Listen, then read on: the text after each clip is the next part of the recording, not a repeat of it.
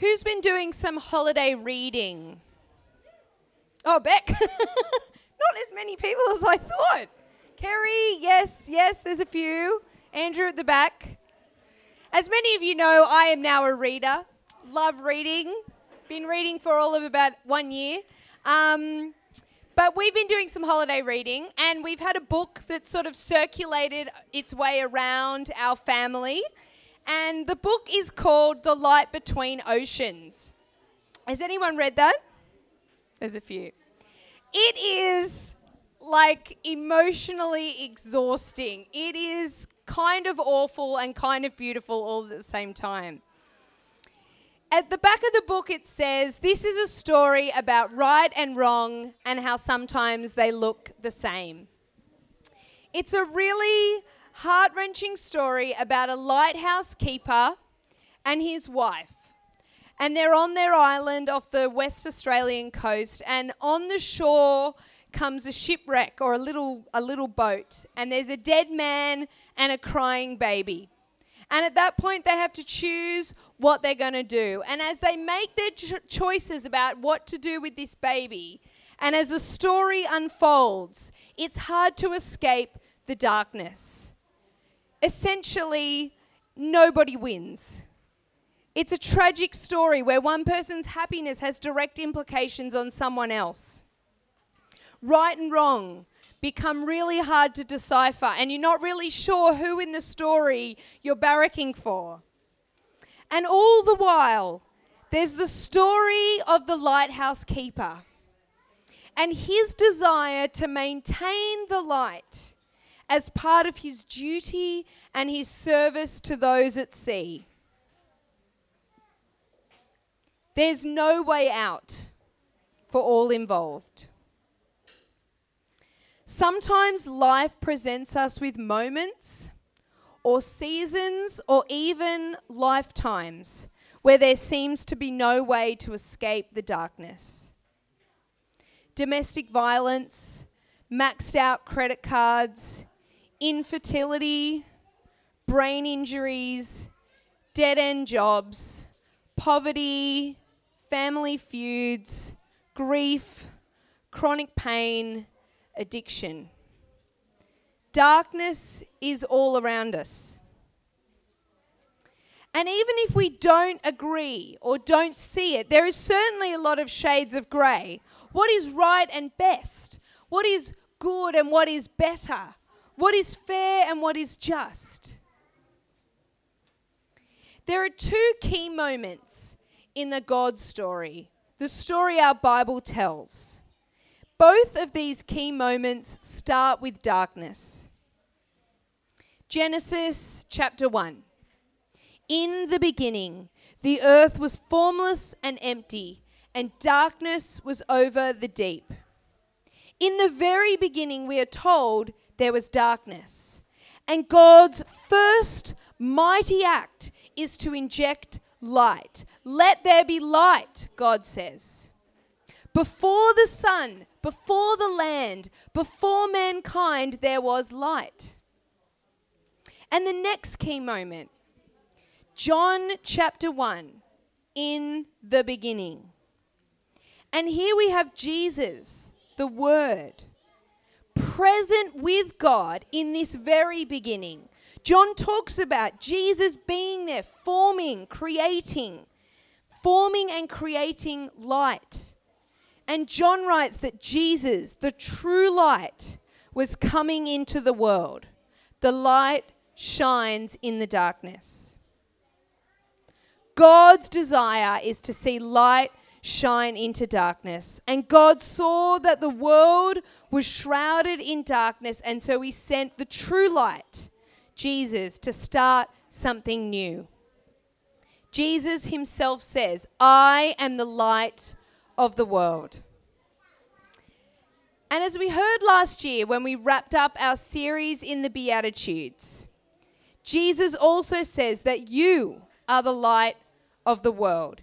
Use kingdom people, the people he described as meek, as mourning, as poor in spirit.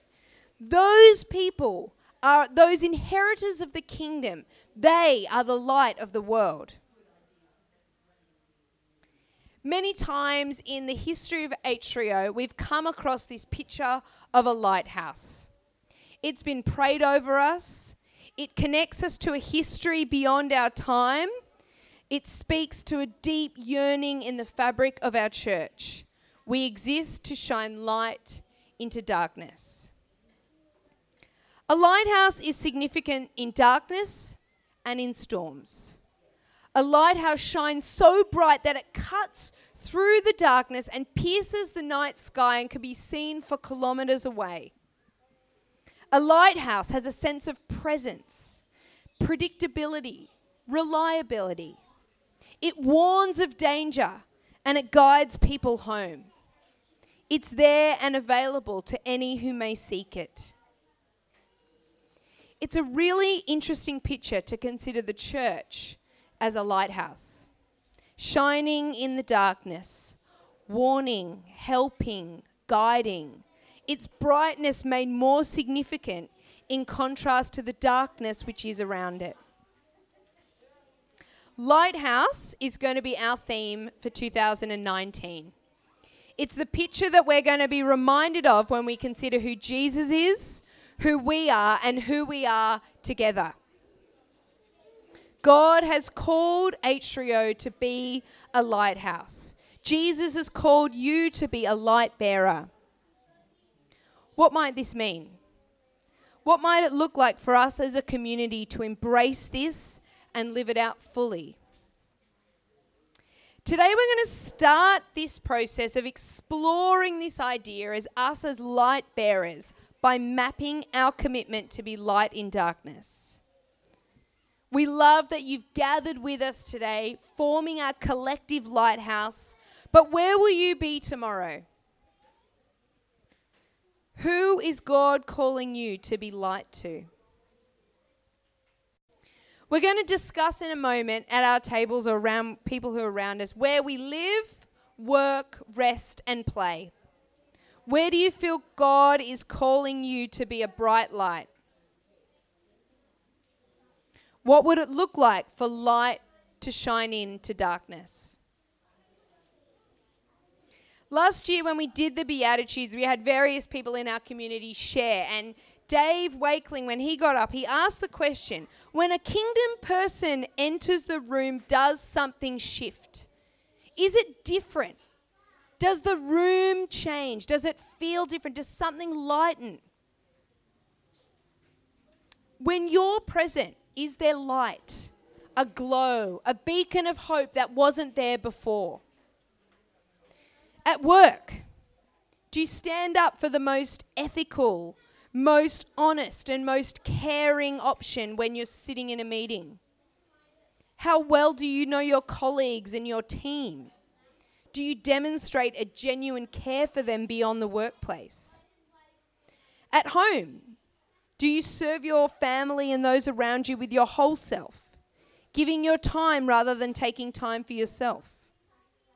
Do they get more of your attention than your device? What about when you're grabbing a coffee? Do those who serve you, do you look them in the eye? Do you make a moment of light for them in their day? Do you leave them feeling brighter and happier than when you walked in? If you imagined all these places that you go, where you work, where you live, where you rest, where you play, if you saw them as opportunities to shine light, what would you do differently? It's going to require you to make a choice before you go into these places, actively choosing to be light. It's going to require you to pray, to ask for God's help, that He would shine through you. And it's going to require you to act and follow through on some things that bring light. So I've put stickers on most tables, and if there's not, there's some on the coffee bench over here. And what I want you to do is I want you to share just one place that you feel that God is calling you to be light. And I want you to just share what it might look like for you to bring light into that place. And then you can do more than one sticker, but we're going to actively stick them onto my map of Sydney. Now, a caveat. I have zoomed in on part of Sydney, And so if your live, work, rest, play does not feature, please place it in the border based on where you feel you should be. Some go further west, some like me go further south, some might go further north, but you get the picture. We want to create a map that shows where we go, and we're going to use this throughout the year. We're going to pray for one another in these places. We're going to add to this map as we feel led. And we're going to be reminded that we are light shining in darkness as we go from this place. So please share on your tables just one place, and then feel free to stick more than one sticker on our map over here. Thanks.